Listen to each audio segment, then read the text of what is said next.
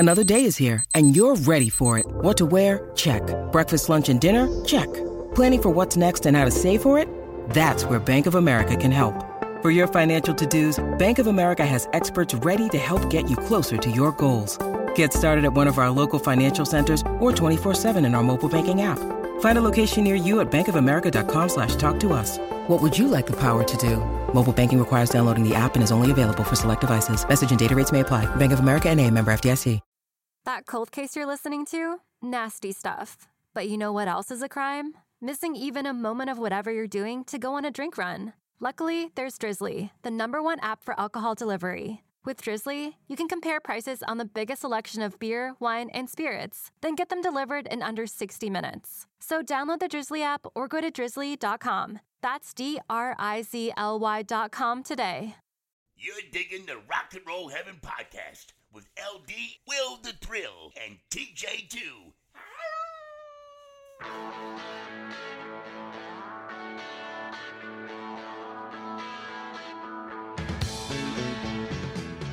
Hey guys, welcome to Rock and Roll Heaven, the podcast where we talk about the lives, careers, and deaths of famous musicians. I am your host, LD. Along with me for the ride, as always, is Will the Thrill. Greetings and salutations. Oh, that was a good one. What are you drinking? Today's choice comes to us from the Figueroa Mountain Brewing Company, and that is, of course, the Mosaic Pale Ale. And why is the Figueroa Mountain Company something that you keep drinking during this series? Well, it just so happens that my wonderful wife procured me several items from that brewery, and also I thoroughly enjoyed visiting it. It was one of the reasons I got into the Untapped app was because of their beer, and we picked up several items. We went to the Neverland Ranch. Yes, I'm still seeking entry into that, but do what you can within legal bounds, of course. and also joining us this week, we're glad to have him back, Mr. TJ2, the Deuce. Are you scratching something? My itch for a beer. Do you not have a beer? Do what? Do you not have a beer, or do you have a beer? No, I just cracked it. Did you not hear it? No, not at all. We got to get you a microphone. Okay, we're going to need a little better out of you next time. Mama's Little Yellow Pills from the Oscar Blues Brewery. That is a delightful brewery. I've been there. Yeah. I don't know. I think they have one in Brevard, North Carolina. Okay. Yeah, I think the HQ is Lyons, Colorado, near Denver. Ah, okay. Okay. Well, they have a delightful outpost in North Carolina, and I'd like to thank them for providing me with alcohol. Again, we are not sponsored by any beer. No sponsor. We're not sponsored by it, but we wholeheartedly endorse it and enjoy it. And this week, we don't have anything to announce, and we also have TJ back. So two good things. Yeah. I tried to explain to people, last week, T, that you are the editor of the newspaper. And so if something comes up and we have to record, of course, the news takes precedent over this. So, I can tell people miss you when you're gone. Oh, yeah. Who wouldn't? I mean, for all the wonderful contributions I offer up, like poop jokes and drinking. And, that's actually about all I do. Now I think about it. It keeps us honest. Yeah. So I guess we can jump right into the fact that we are sponsored this week by a fantastic company. And so I'm going to hand that over to Mr. Thrill, and he will tell you all about it. Yes, thank you. And I'm here today to tell you about our sponsor, BetterHelp, who was gracious enough to provide sponsorship for this podcast. And I can tell you it's a product I actually use. No matter where we are in life, sometimes we need a little bit of help. We all spend a lot of time on work, exercise, trying to make ourselves the best version of us that we can be. But I ask you this simple question. When was the last time you focused on your mental health? Well, if you're anything like me, it was way too long. Like a lot of people, I did the hard work. I exercised. For some reason, it just wasn't adding up. It was tough for me to talk to anybody. And as a result, I felt completely isolated. I felt alone, and I wasn't sure there was anybody I can go to. And that's where BetterHelp came in. BetterHelp allows you to get the specific help you need for whatever it is that's eating away at you. They ask you targeted questions so you can get set up with the right therapist within 48 hours. Just 48 hours, you can talk to a licensed professional about whatever it is that's going on with you. Sometimes it's something big, sometimes it's something small. It doesn't matter. And I can tell you with my counselor, I'm able to talk about anything from the comfort of my own home. That's one of the best things about BetterHelp. Not only can you tackle big topics, small topics, but you can do it all without having to go somewhere, try to find parking, deal with all that nonsense, which especially in LA is really hard. Plus, it's much more affordable than in-person therapy, and you can start communicating with your therapist after just 48 hours. Simply answer the questions, and BetterHelp will match you up with a professional to suit your needs. I can tell you that BetterHelp was a game changer for me. It's been a game changer for millions of other people, and it can be a game changer for you too. And I am proud to say we have a special offer for Rock and Roll Heaven listeners that will give you 10% off your first month of professional therapy at BetterHelp. The code is betterhelp.com/rockheaven. That's BetterHelp, BetterHelp.com/rockheaven, and get 10% off your first month with a therapist.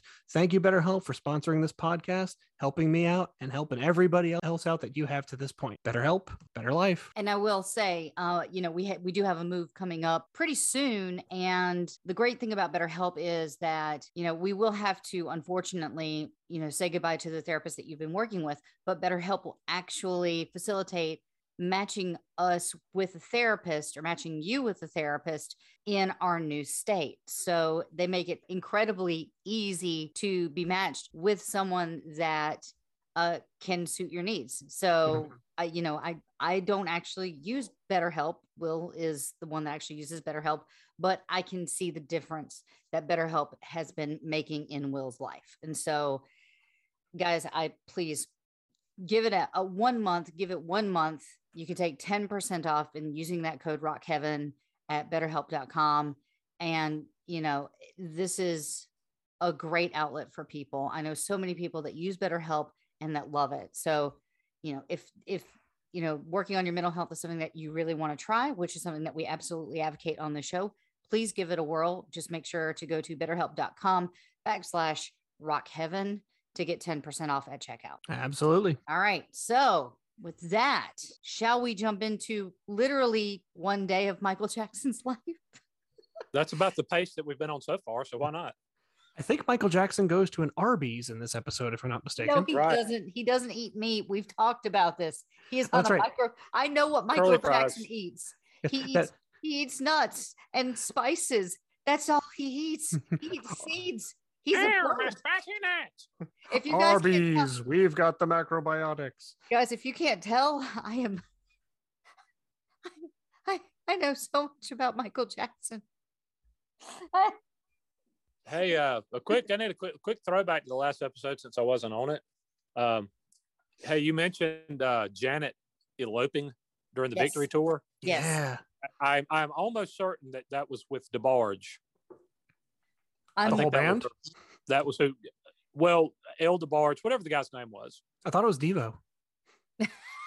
That's a joke. okay. That's a joke. If I clearly did not think it was I'm Devo. pretty sure that no one else other than me watched the 2016 version of Ghostbusters that were all women, but that comes from that movie. I know my target audience. We still quote it to this day. And then they annulled, so when a problem came along, they decided to whip it. What? Whip it good. That's Didn't you make a Devo reference? Is this beer like way stronger than I imagined? Or am I not paying attention? Or you not? Something's going on. I don't know what's happening. I actually think you are correct that it was DeBarge, that they were literally married And then September 7th, 1984 to November 18th, 1985. So right. not exactly what I would consider the long haul. Like, I know Right, a man and who then can the help other- you. A man named the other El thing was- DeBarge.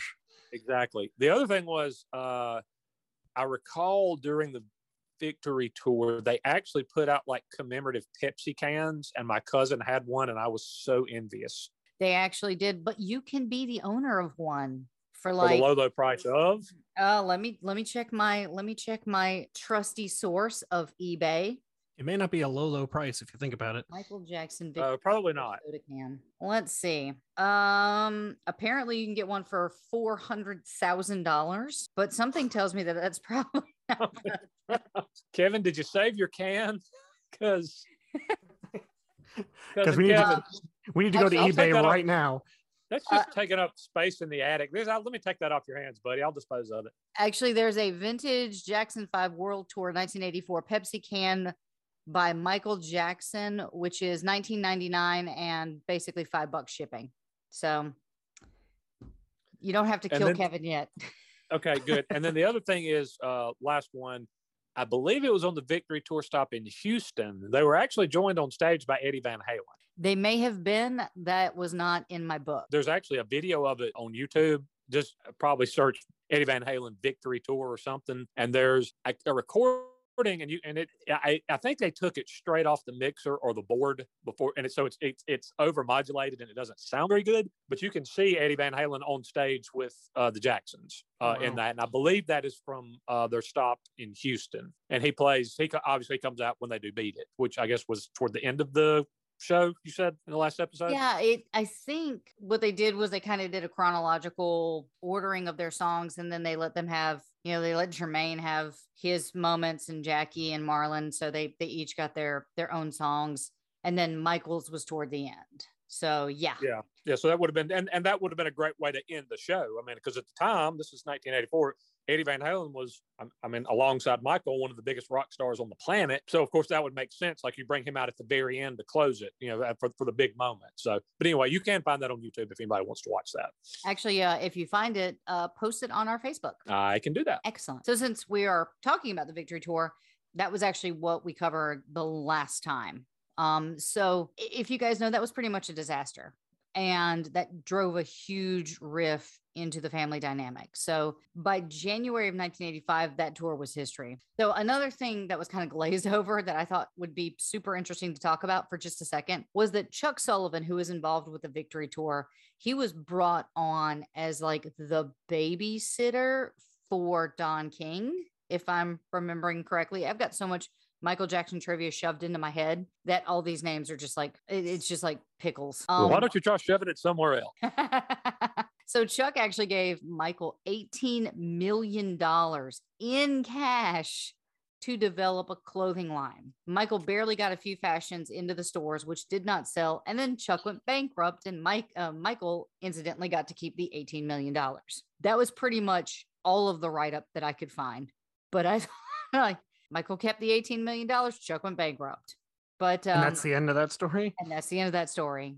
But since we've had like a ton of doom and gloom in the past couple of episodes, I kind of wanted to touch on something that might be a little bit more fun. I'm going to talk about We Are the World. We Are the World is a charity single originally recorded by the supergroup USA for Africa in 1985. It was written by Michael Jackson and Lionel Richie and produced by Quinton C. Jones and Michael for the album We Are the World. They had sales in excess of 20 million copies. It is the 8th best-selling physical single of all time. So soon after the UK-based Band Aid released Do They Know It's Christmas in December 1984, musician and activist Harry Belafonte began to think about how an American benefit single for African famine relief could be put together. So he contacted a gentleman named Ken Cragen. And I'm going to sidestep for 10 seconds here. I will tell more of a developed story at the end of this, but every person that I spoke to try to get somebody to talk about this event would suggest that I speak to Ken Cragen.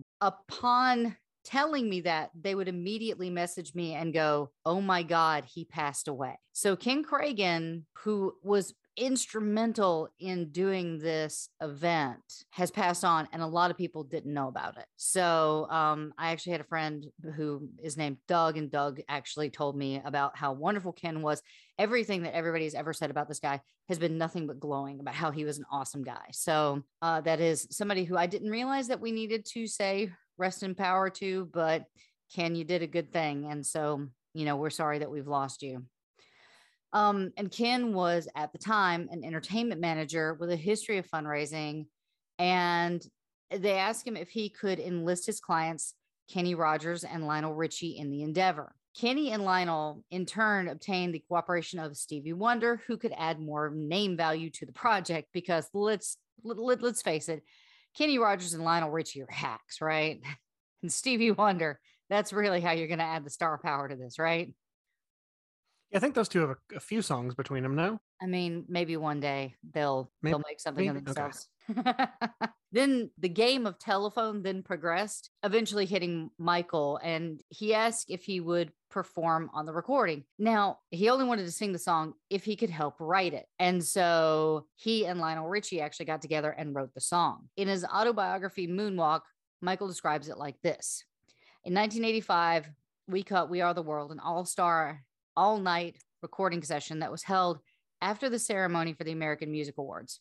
I wrote the song with Lionel, and after seeing the appalling news footage of starving people in Ethiopia and the Sudan, at the time, I was used to asking my sister to follow me into a room with interesting acoustics, like a closet or a bathroom, and then I would just sing her a note or a rhythm of a note. There wouldn't be a lyric for anything. I would just hang it at the bottom of my throat and say, "What do you see, Janet? What do you see when you hear that sound?" And at this time, she said, "Dying children in Africa." You're right. That's what I was dictating from my soul. So after the Victory Tour, Michael became involved in the We Are the World song, which, if you guys don't know, it was actually an effort to feed the hungry for Ethiopia. Michael had always been empathetic to the hungry and the homeless and the sick. If you guys remember when he had the Pepsi accident and he ended up in the burn unit, he had actually been to that burn unit beforehand and spoken to a guy who 95% of his body was covered in third-degree burns. So he was doing humanitarian work before this, but he was very empathetic to especially children. In the past, Frank DeLeo told many heartbreaking stories of Michael's influence on dying children. For instance, a small child suffering from a brain tumor and spinal cancer was brought to Michael on a stretcher one night after a show. When the boy reached up to Michael, he grabbed his hand and held it tight. The child smiled. Frank turned away and broke into tears. He's not afraid to look into the worst of the suffering and find the smallest part that's positive and beautiful, Frank said. While working on We Are the World, Lionel Richie went to the Havenhurst house every night for a week, where he and Michael sequestered themselves in Michael's room and worked on the lyrics and the melody. They knew that they wanted some sort of anthem that was easy to sing and memorable. The lyrics and the melody were both finished on the 21st of January, just one night before the recording session, which I should say is just one night before the American Music Awards. So while Michael and Lionel were composing, Ken went about the business of lining up the all-star cast, which includes Bruce Springsteen, Tina Turner, Bette Midler, Billy Joel, Ray Charles, Diana Ross, Dionne Warwick, the Pointer Sisters, Stevie Wonder, Cyndi Lauper, Willie Nelson, Smokey Robinson, so many others. 46 plus. All in all, and another 50 artists had to be turned down to keep the project from becoming too unwieldy. And just so you know, the Jacksons that showed up that night were LaToya, Marlon, Jackie, Randy, and Tito. There are two you left off the list that I think both TJ and I would take offense to you leaving off. You know what? Just wait, okay? Okay, all right. I'm pretty sure at some point I just list off everybody. Fair enough. All right. So the night of, Diana Ross was overjoyed and actually started asking other stars for their autographs, which I think is awesome. Kenny Loggins observed that he had never before felt that strong sense of community. The musical tracks had been recorded earlier that day, so it was just a matter of fine-tuning the lyrics. Michael taught the artists the melody and the lyrics. Most of them had already been sent demo tapes of the song. On that track, Michael performed the entire song and just worked with them on vocal arrangements. As integral as Michael had become to the project, he was actually very much separated from it, whereas everyone else was present in filming with these 6 cameras as they performed We Are the World. Michael's solo was taped later privately and spliced into the final version. And he never took off his sunglasses. One very cute rumor was going around that he wasn't going to be recording with the rest of the artists because he felt so awestruck by his fellow celebrities. A more cynical view of that was that Michael saw himself as more important and different than everybody else. So he set up those barriers. So, you know, two sides of the same slice of bread. Was he so in awe of his fellow artists that he didn't feel like he needed to be there or was worth, was as good enough to be with those people? Or Was he a jerk and hid himself away because he saw himself as better than everybody else? So cynical or optimistic, which one are you? Now, on the door of the recording studio were special instructions by Quincy Jones.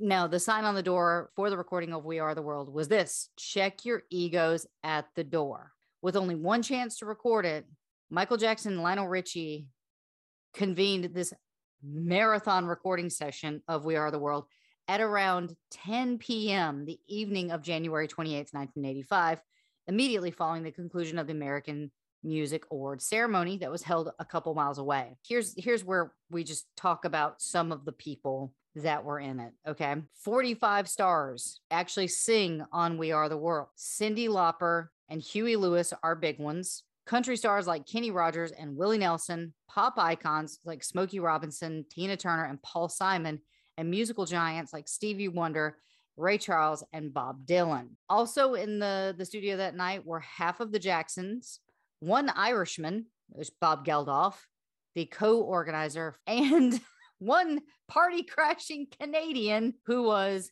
Dan Aykroyd. Well, is there more to a story about how he actually got into that lineup? Yes, there is, and I will talk about it. Hooray. So, egos fully in check, the group laid down the chorus and the solos before the sun rose on the 29th. So let's do a little bit of breakdown of the video and everybody who was there. At second 26, Lionel Richie, co-writer of We Are the World with Michael Jackson, kicks things off. He assigned himself the opening vocal so he could be done and get it out of the way. Richie was on top of the world in 1985, and he was coming off of the multi-platinum Can't Slow Down and the top hits with Say You, Say Me. Earlier in the evening, Richie had also hosted the American Music Awards, where Prince's Purple Rain beat out Michael Jackson's Thriller in the category of favorite rock pop album. We Are the World session was scheduled the same night because so many stars would be in Los Angeles for the show anyway. So they kind of like scooped up this opportunity.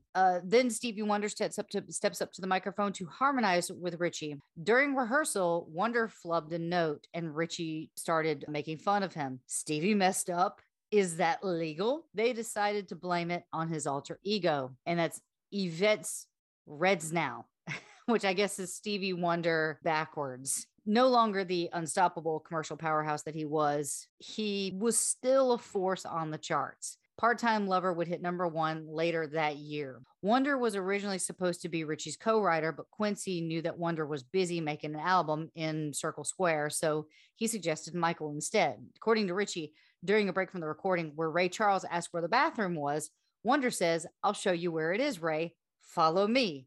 Wonder took Charles by the hand and led him to the hall, to the appropriate door, while the other stars watched gobsmacked at the fact that that was literally the blind leading the blind. Hey-o! Wow. Oh, no. Then you have Paul Simon, who took over. Then you had Kenny Rogers, who's wearing a USA for Africa sweatshirt like he is a particularly big fan of the group. James Ingram then showed up for the session in a shiny silver tracksuit as if he came directly from a workout on the space shuttle. Ingram had a number 1 single, Baby Come to Me, 2 years prior. But just as importantly, he was actually well connected to both Jackson and Jones, having co-written the hit single PYT with Jones for Michael Jackson's Thriller. Now, then you have the hair show up. That hair was attached to Tina Turner. And if you guys know, Tina Turner's hair in the 80s was just as much of a part of Tina Turner's act as Tina Turner was. It arrived at shows before she did. Yes, she has got. Well, as they say in country music, LD, the higher the hair, the closer to Jesus. Just see Dolly Parton. Seriously. So Tina was massive in the 80s. What's Love Got to Do with It is such a good song. In 1985, she was still hitting singles off of her massive comeback album, Private Dancer. With her work done after a long night, she shouted in celebration, "Fish burger." Don't know why. I just thought that was funny, so I kept it in there. Turner harmonizes with Billy Joel, who is, I guess, in a lull between hits, which was Innocent Man and The Bridge. During one run through, and you'll appreciate this, Will the Thrill. During a run through, Joel took a moment to walk over to a nearby piano and play the song himself, confirming that it was in the key of E. He looked disgusted and said, "I hate E." That tracks. I don't know why, but it tracks. And some would argue unfavorably that the bridge was an entire low for him, but we'll get to that. Well, I hope not soon because yeah, for a number of reasons. One, love the guy. Two, that's going to be like another Michael Jackson size opus of. And then Billy Joel went to McDonald's. Yeah, you know what? We'll get to McDonald's one day. I'm sure. Billy Joel, don't leave the party anytime soon. Is what we're saying. Nope. Yeah. Michael Jackson appears at about 1:19, which of course at this time he's the biggest star in the universe, and he sings the chorus, and it was actually multi-tracked with himself. He stacked those vocals at 9 p.m. while the other musicians were still arriving at the studio. Before he started recording, he asked Jones, "Quincy, do you think I should say you and me or you and I at the end?" They decided that you and me was more soulful. Jones called Jackson smelly. Smelly giggled whenever he flubbed a take. Once Jackson got into the groove, he started dancing behind the microphone, moving his body as much as he could without disrupting the recording. If you're wondering how Lionel Richie got hooked up with Michael Jackson, when Michael was a child and he was in the Jackson 5, Richie's Commodores opened up for the Jackson 5 while they were on tour. He was the opening act? That sounds so strange. Yeah, I had to read that a couple times to make sure I wasn't like flipping it, but no. According to this outsourced article, Richie's Commodores actually opened up for the Jacksons 5 when they were on tour. It shows you how big Michael Jackson was. I mean, he's now surpassing Lionel Richie, who had been in the industry, maybe 15 years prior? Yeah. Whew. Now, some of the vocal pairings on We Are the World seem random or considered a little bit more generous when they were designed to contrast stars of different genres. But Diana Ross's history with Michael Jackson, dating all the way back to 1965, when Motown claimed that she had discovered the Jackson 5. She didn't. She presented their debut album anyway, which that was episode 1 or 2 where we were talking about that, how she had claimed that she had discovered them. And Michael really didn't like the lie. But of course, he and Diana have a long and storied history, and Jackson actually wrote Muscles for Ross. And of course, with all the plastic surgeries, people started drawing comparisons between he and her. Oh, wow. Saying that basically like Michael's doing all this plastic surgery to look like Diana Ross. And of course he denied it. And I honestly don't think that he was trying to do that. Like we get a little bit more into the plastic surgery later on, but like the fact is he was just always unhappy with his nose. And so people saw him like doing something with his face, and they're like, oh, now Diana Ross's nose and Michael Jackson's nose are the same. He must be wanting to look like her. I hate this. I hate this so much. Yeah, it's so petty, and and it's so much indicative of a deeper issue that Michael had. He never felt at home. He never felt like he had his place. I think he just felt out of his skin. He never felt like he was. It's got to be really difficult. We'll get there. Yeah. We will get there. Now, Michael was actually supposed to be paired with Prince, but Michael didn't like Prince. For a charity, he would sing with him, though. However, Prince didn't even show up. At 6 a.m. the next morning, he called the studio to ask if he might come in and lay down a guitar part, but Quincy told him that it was too late. Well, if Quincy says so, that's it. Well, what's funny is, Quincy said it was too late. If this is the same day that they're still recording, I believe they still have 2 hours left to go. So I think he was probably just fed up with him. Like everybody else had been working since, 9, 10 o'clock that night. And it's now 6 a.m. Also, wow. Prince, what are you doing at 6 a.m? Did you wake up that early or did you not sleep at all? That's my question. I'm guessing he didn't sleep. That's just my prediction. Probably not. So in the video at about 1:48, Dionne Warwick also appeared to be in full legend mode by the time of the session. She would hit number 1 later in the year with a different charity single, That's What Friends Are For with Elton John, Gladys Knight and Stevie Wonder to raise money for AIDS research. And she was joined by Willie Nelson. Now, I will say in 1985, when this is released, HIV is just becoming a thing that's in the public zeitgeist. Mm-hmm. I think at this point, it's still a death sentence. I think they're making the quilt. So like for her to put her voice to That's What Friends Are For with Elton and Gladys and Stevie was a big deal. It was a risky move too. It was a risky move because really that was seen as a gay disease. Yeah. And sticking your neck out like that in 85 could have been a killer, but she did it. And for that, she is a BAMF. And it became one of her biggest songs of all time. Yeah. And it's still one that I will put on and listen to and enjoy. It's a good song. Oh, for sure. So here you go, honey. At 2 minutes and 14 seconds, Bruce Springsteen steps up to the microphone. Yeah. And he has his eyes closed and he belts out the chorus. Now, here's the thing. Most Springsteen fans don't think of his voice as one of his principal assets. And that is true. He is the like, I think I even called to you. I was watching the music video. I think I yelled at you. I was like, he sucked. Oh God, Bruce Springsteen can't sing. I would say the Grammy wins and album sales indicate otherwise. I mean, I think he's a great songwriter. Just remember, he did write Blinded by the Light by Manfred Mann's Earth Band. Yeah. Which the Springsteen version is not great. It's not. But I guess, ladies and gentlemen, our federally mandated Manfred Mann's Earth Band reference of the podcast has been satisfied. I like how it kind of went into almost like Muppet territory at the end there. I don't know how, but somehow that reminded me of the Muppets. Well, thank you. I do what I can. All right, 2 minutes, 21 seconds. The camera pans to Kenny Loggins. The next line, when you're down and out and there seems no hope at all, Jackson takes a solo turn, leading the song into the bridge. Richie sits on the floor behind him against a wall, surveying the scene. With his sunglasses and jacket, Jackson appears to be the star, most aware that there is a camera crew in the room. It does look a little weird if you watch the music video to see Michael Jackson's parts, because if Lionel didn't have his like head in the back, just like watching Michael, it would look like a regular photo shoot. But with everybody else, it just looks like they're having a good time. Pretty much, yeah. Hey, LD, I hate to cut in on your action here as you talk about Michael Jackson and We Are the World, but we need to take a quick break for our sponsors. All right. And we're back. All right, let's talk about We Are the World. So Huey Lewis takes the next line and Cyndi Lauper splatters her vocal cords all over the song. Her line is probably one of my favorites because she does like the yeah. And she actually got permission from Jones first, privately asking him, is it all right if I improvise? And delighted, Jones told her, absolutely, this is not the rite of spring. So she actually does take a little bit of a vocal liberty. She takes a little bit of vocal liberty on the song. And honestly, it's probably one of my favorite parts of the entire song. So yeah, it is standout. Then the chorus sings, and the solo lines were done, just as a heads up, the solo lines were actually done between 4 a.m. and 5 a.m. But the chorus took much longer, from about 10:30 p.m.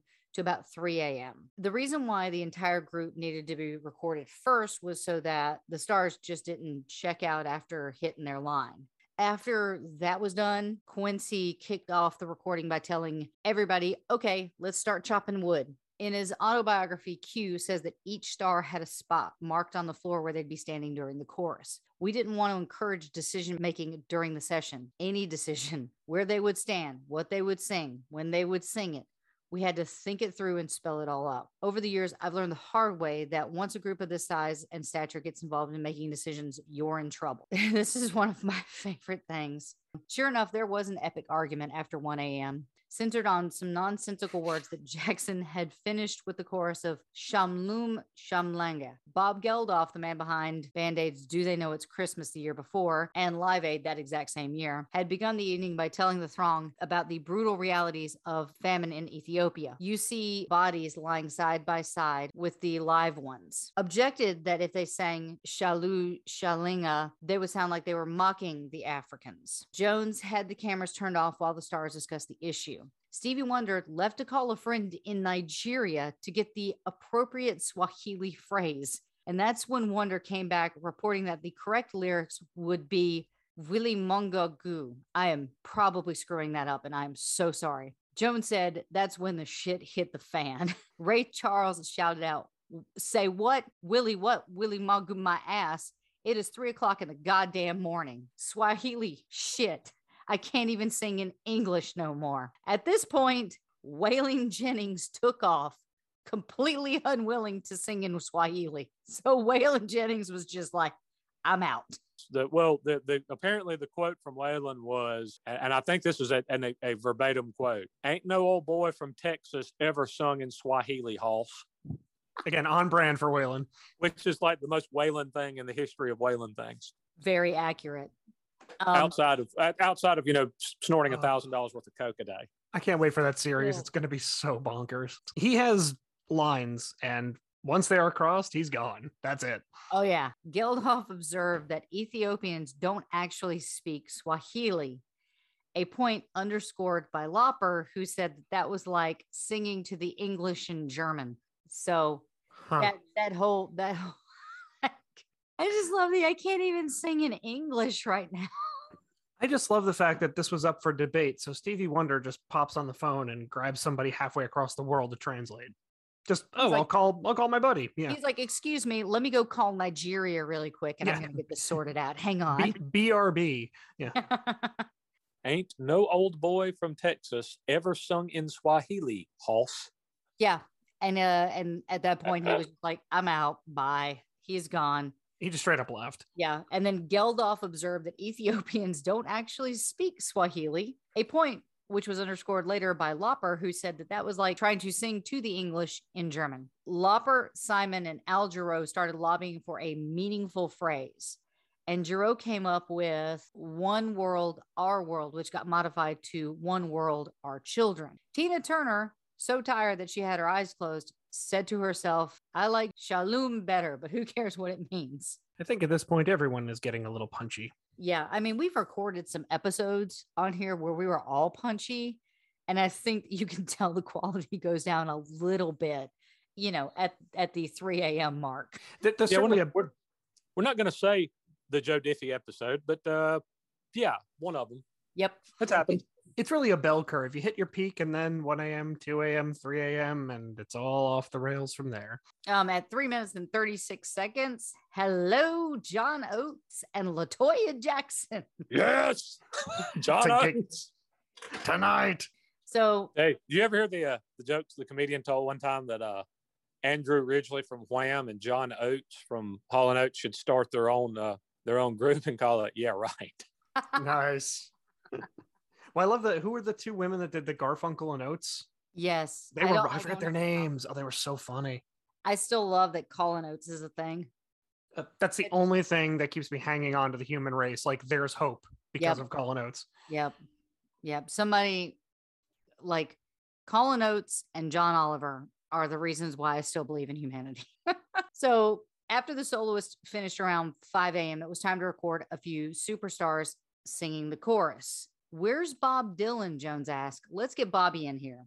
Also, the fact that Jones is powerful enough that he can call Bob Dylan Bobby. Bob Dylan, grizzled and clad in a leather jacket, wasn't much of a commercial force by 1985. His album that year, the forgettable Empire Burlesque, but he remained an icon. The problem was that Dylan was tentative and barely audible. He is not a melodic guy, and he had to stay onto a very specific melody, John Oates noted. Half singing, half talking, Jones instructed Dylan. Excuse me, Quincy. Have you heard Bob sing before? Like, this is a surprising turn of events. Wait, that Bob doesn't seem like he holds the melody very well. Yeah, no shit. He made a career of that. Yeah, he instructed Dylan, your thing is modulating.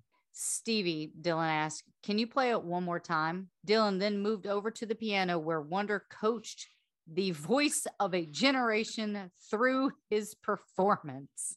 Initially, Wonder was doing a better impression of Dylan than the man himself, but eventually Dylan's mumbling vocals blossomed into a distinctive wheeze. Distinctive wheeze. That's my new band name. Write it down. Yes. Tonight, ladies and gentlemen, welcome to the stage. Distinctive wheeze at the Stone Pony. Yeah, I got this part of the article from one of the websites. I will give it credit in the show notes, but I did steal like a little bit of a timeline from one of the websites, and they called it actually a distinctive adenoidal wheeze. I would pay to see just the footage of kind of the sidebars taking place at the piano, because you have Billy Joel's Key of E meltdown. You've got Stevie Wonder coaching Bob Dylan. I mean, this sounds like where the gold mine is. I think there's actually some behind the scenes footage because there was 6 cameras constantly rolling. So like, I'm sure it exists somewhere.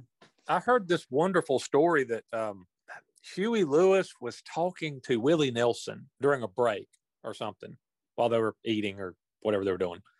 And they were talking about golf. Apparently both were enjoyed playing golf. Huey is an And avid Bob- golfer, no? Yeah, I think so. Willie is a big time golfer. He used to play with like Darrell Royal and things like that. But but they're talking about golf, and Dylan wanders up and says like, "Hey, what are you guys talking about?"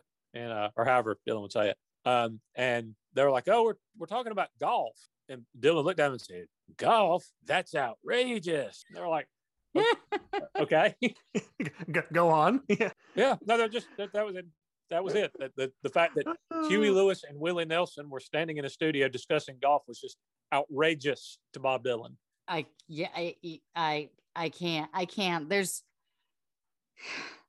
It's like they put it together as a Mad Lib. We keep talking about this, but just like how many stars can you get? And the pairings was really funny because I want to say at some point Diana Ross jumped into Bob Dylan's lap.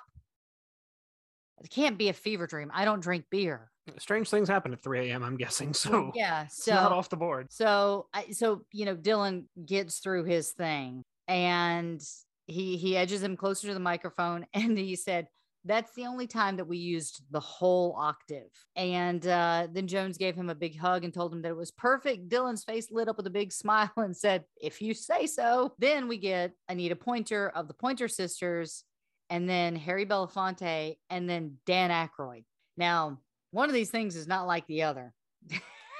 Hang on, I'll come around to it. Although, I mean, Dan has had a hand in a couple of hits. Yeah. Actually, it's not just a handful of hits.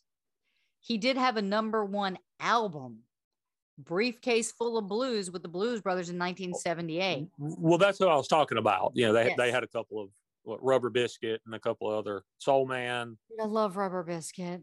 It's such a weird but awesome song. What do you want for nothing?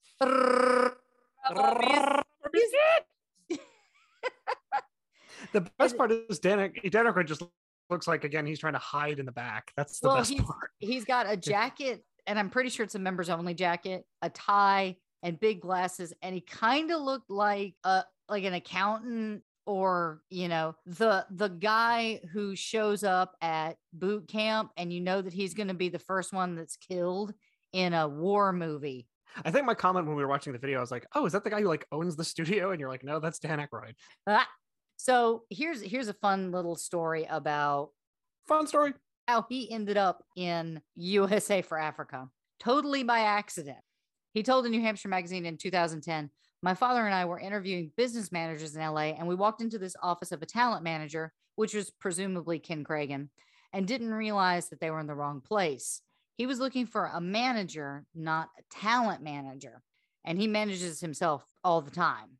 That's kind of what he said. He didn't need that because he's already got a good career. So I think managing the money was the more important.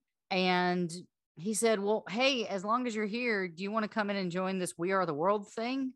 He thought, "How do I fit in here?" And he thought, okay, well, I did sell a few million records with the Blues Brothers, and my other persona, I am a musician. So he showed up and was a part of it. So totally by accident. He was looking for a manager.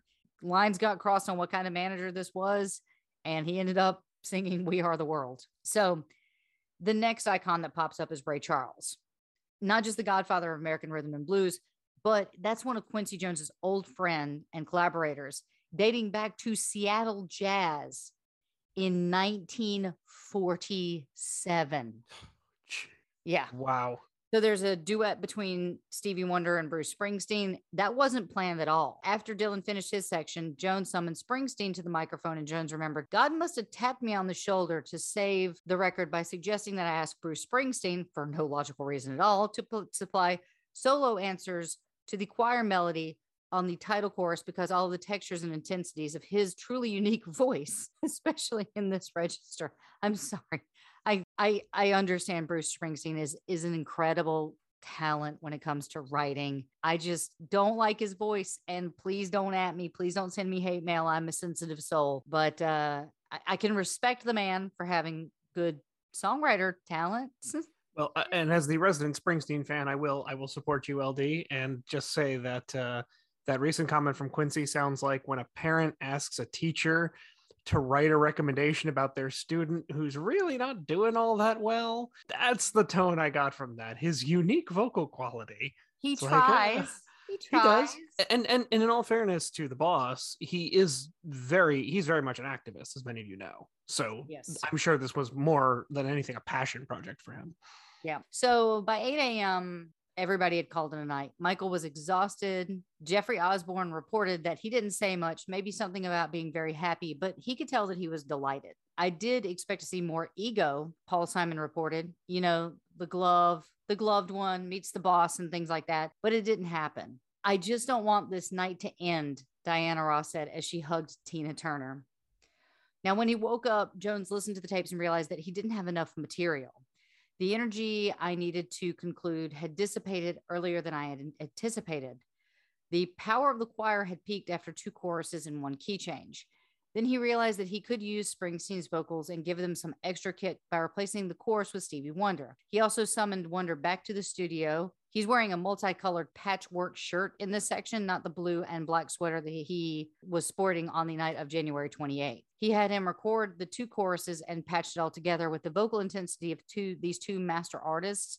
Their call and response earned almost a full minute of the single's runtime. Now, the next thing in the video, you see Bette Midler, who did not get a single line in the song, but she has got a bitchin' haircut, which is like this super new wave haircut, spiky red. It was crazy. Then Jeffrey Osborne, then Lindsey Buckingham. And then you see Quincy waving his arms as if he's trying to hail a cab. And the chorus keeps singing and filling out the choir. You see Ruth and June of the Pointer Sisters, Marlon, Randy, Tito, and Jackie of the Jackson family, but not Jermaine, and the members of the News, not named Huey Lewis. And if not for Prince's absence, Huey Lewis would have spent the evening hanging out with his bandmates. As the 7-minute plus single heads for its final fade out, Lionel Richie gives the camera a big thumbs up. Now, the aftermath. We Are the World went on sale 5.5 weeks later on Thursday, March the 7th. An initial shipment of 800,000 copies went out. Over that first weekend, the single sold out. The song ultimately spent 4 weeks at #1, and it was knocked off by someone who we're going to talk about a little bit more later on in this series, but it was kicked off the charts by Crazy for You by Madonna, who is arguably one of the biggest artists who wasn't at the We Are the World sessions aside from Prince. Right. The single would go on to sell over 8 million copies in the US. Some claim as many as 20 million copies worldwide, but of course we didn't have SoundScan back then, so it's sort of just like a guesstimation. While the accompanying album, which does include tracks that Prince had promised for the Tears in Your Eyes, plus the Canadian all-star sing-along from Northern Lights, Tears Are Not Enough, but not heavy metal famine benefit group called Hearing Aid. What is Hearing Aid? It's like on Hearing Aid. Yeah. Hearing Aid was a heavy metal single or collection of heavy metal artists that did some kind of similar thing to We Are the World, where like the money was going to some cause. I don't even remember what it was. I don't think Hearing Aids. Yeah, but no, it looked like a famine. Yeah, but it was a bunch of heavy metal artists that did some kind of charity single or album. So yeah, the heavy metal famine benefit group called Hearing Aid was not on We Are the World. So, but USA for Africa raised more than $75 million for famine relief. We Are the World still earns money today. Although distributing food in Ethiopia was a logistical and political nightmare, some of the money raised was squandered. The song did a lot of good in the world. Stones might not have been turned to bread, but the music did turn into rescuing lives. As Springsteen said about that night, anytime somebody asks you to take one night of your time to stop people from starving to death, it's pretty hard. You can't say no. Now, that's basically the end of this episode, but I would like to take a couple minutes just to call out a couple people. Okay. Okay. Number 1, Kim Carnes. Hi, how you doing? I actually reached out to Kim Carnes on Instagram, and I think someone is actually attempting to pass themselves off as Kim Carnes. So she's the one that sings Betty Davis Eyes. She does appear in the USA for Africa song, We Are the World.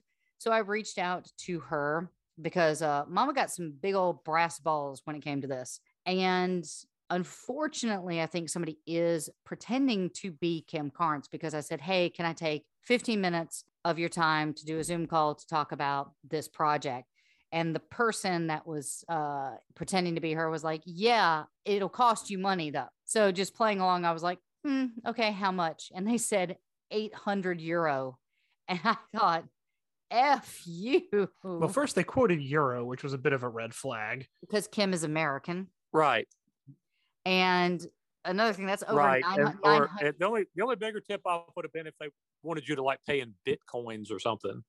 Wouldn't have shocked me. But yeah, they and I was like, I'm sorry, we're a very small podcast. We can't afford that. And then they wrote me back, well, how much can you afford? And my thought was, I'm asking you to take 15 minutes of your time on a Zoom call to talk about a charitable event, and you want over $900 in American money? No, thanks. Hard pass. That sounds sketchy. Yeah. So then let's see who else, because I sent several messages to several people. So let's just see. Hang on. Well, while you're looking that up, I will say that I just don't want to glaze over Hearing Aid for a moment because it has great talents like TJ. Jeff Tate was part of that lineup. Absolutely. As was Rob Halford, but perhaps my favorite is Don Ass Dokken. Don part of Hearing Aid. Dokken. Absolutely. And Ronnie James Dio. Yeah, Ronnie James Dio was on that. I think Vivian Campbell. The guy from Blue Oyster Cult, I want to say. It wasn't like Ted Nugent, and I want to say, like, I feel like the lineup was pretty extensive.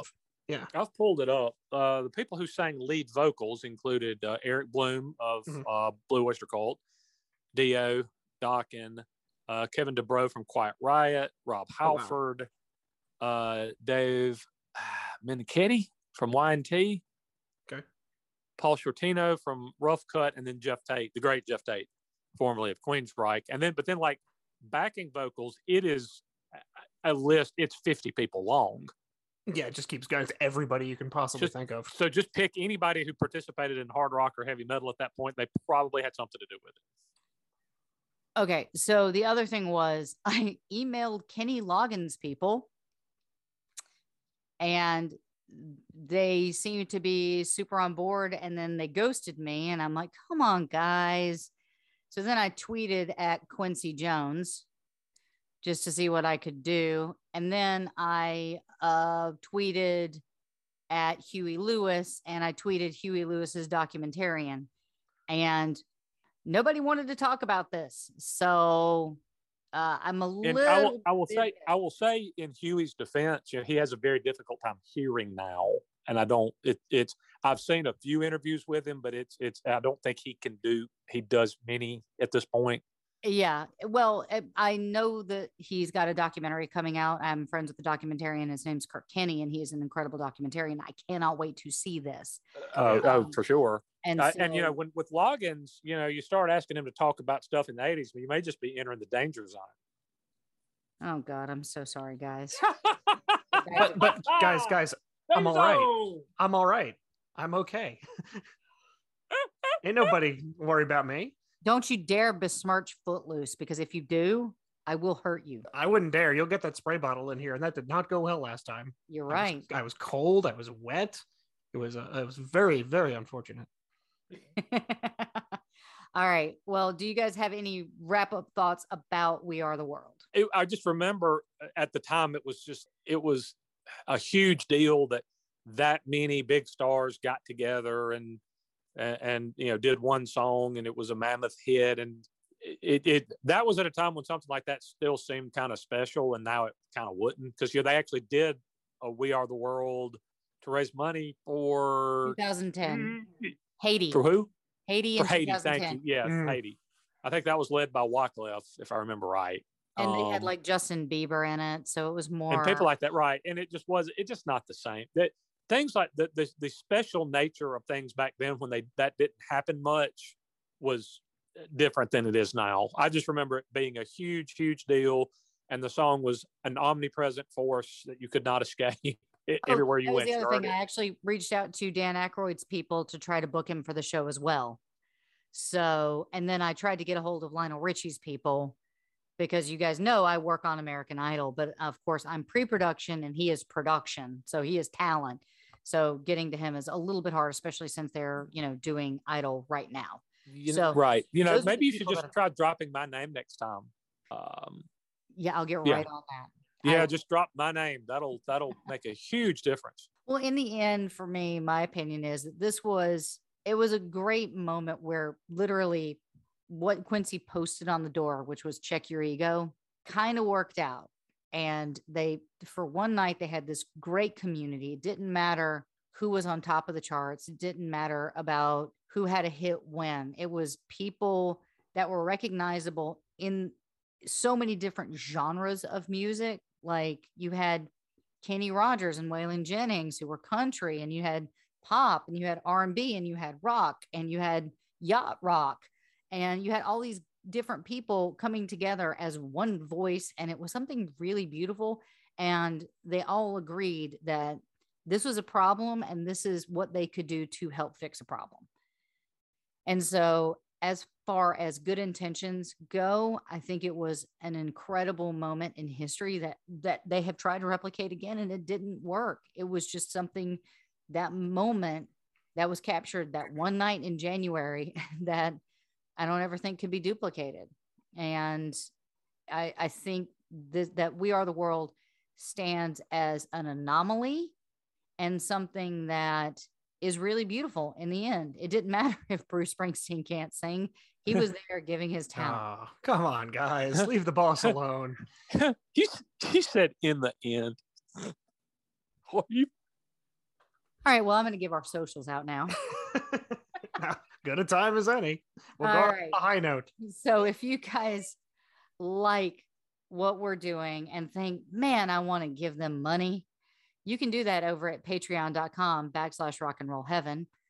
As soon as we move, though, we are going to completely restructure our Patreon to give you guys more and to give you guys, something better than just like a shout out or getting picked the episodes and stuff like that. So we're going to sit down with all three of us and discuss how to make that Patreon better. So hold tight. It is coming. You can check out our Twitter at Rock and Roll LT. Our Instagram is Rock and Roll Heaven. Our Facebook is Rock and Roll Heaven Pod. We actually have a lot of fun over there, guys. So definitely check our Facebook out. We post a lot on that. And that's again, Facebook, Rock and Roll Heaven Pod. Still not saying our website. You can email us to at rockandrollheavenlt@gmail.com. And you guys should check out our TikTok so you can see my weird big head. And that is at Rock and Roll Heaven Pod. And please make sure to check out all the other awesome Pantheon podcasts at pantheonpodcast.com. So I'm going to close out this episode after we say goodbye to everybody. So TJ, do you have anything you'd like to say to the audience? Bye, everybody. All right, Mr. Will the Thrill.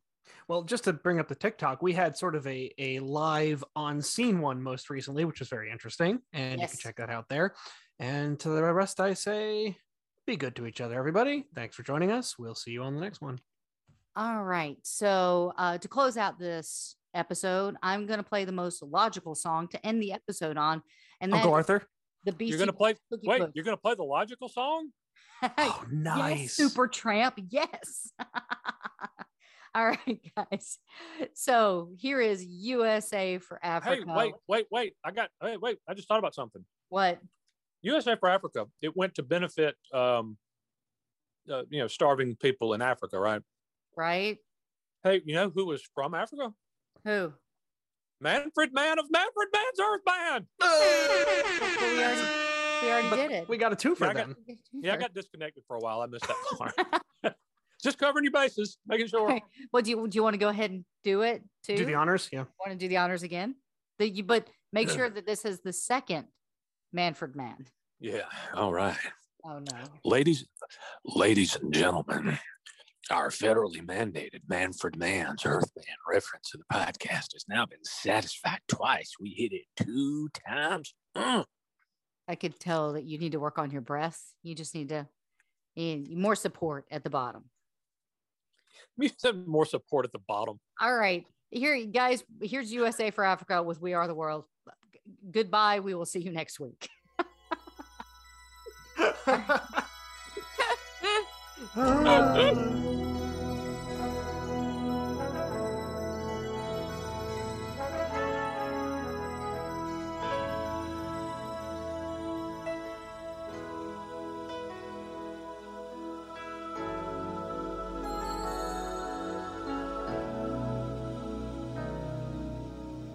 comes a time when we heed a certain call, when the world must come together as one.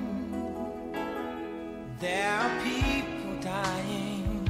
Oh, when it's time to lend a hand to life, the greatest gift of all. We can't go on pretending day by day that someone somewhere will soon make a change. We all a part of God's great big family. And the truth, you know, love is all we need. We are the world. We are the children. We are the ones who make a brighter day. So let's start giving. There's a choice we're making. We're saving our own lives. It's true, we make a better day, just you and me.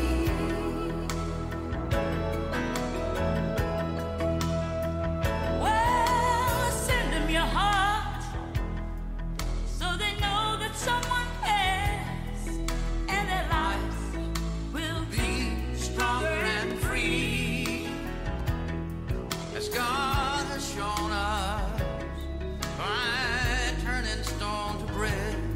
And so we all must lend a helping hand. We are the world. We are the children. We are the one to make a brighter day, so let's start giving. Oh, there's a choice we're making. We're saving our lives. It's true, we make a better day, just you and me. When you're down and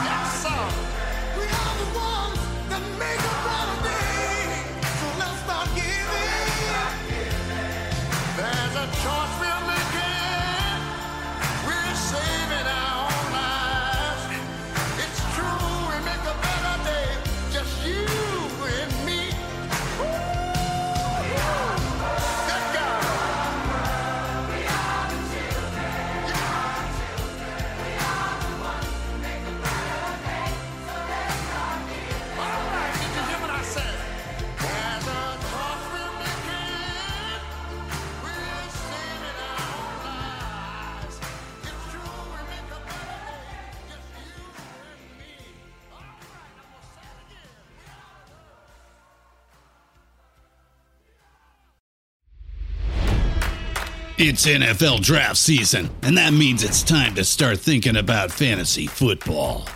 FantasyPoints.com features industry-leading experts and prognosticators using proprietary hand-charted data to help you score more fantasy points. FantasyPoints.com is the place to go for whatever kind of fantasy football you play. Whether you play fantasy football, daily fantasy sports, or do a little bit of everything, Fantasy Points has the meticulously researched content to guide you to victory. And why wait for the fall? Fantasy Points also covers the new spring football league, the UFL. Join the guru, John Hansen, Scott Barrett, Joe Dolan, and other massive names in the fantasy football universe with an exclusive offer. Use code Pantheon for 15% off any Fantasy Points package, including the all-in package, with access to every article, tool, and data nugget that Fantasy Points has to offer. That's FantasyPoints.com and code Pantheon for 15% off at Fantasy Points. FantasyPoints.com, code Pantheon. Score more fantasy points.